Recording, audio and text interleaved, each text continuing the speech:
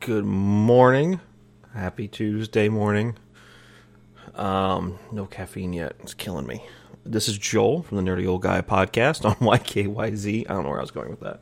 And thank the Lord I did not wake up to any kind of news this morning. For a while there, I was like, "What am I going to do? What am I going to put podcast or microcast? What am I going to put up here?" And it just seemed like it was nothing but delays and then Biden decided to open his mouth. And because Biden decided to open his mouth about something that I actually care about, I am now going to do a mini-series on video game violence.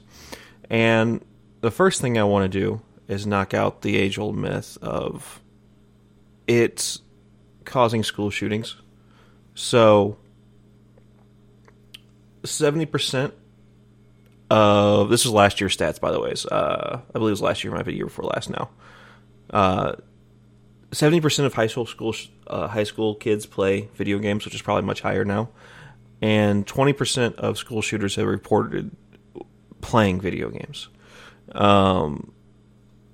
That's an extremely small number compared to what it could be. It should be, technically, if you look at how kids actually play.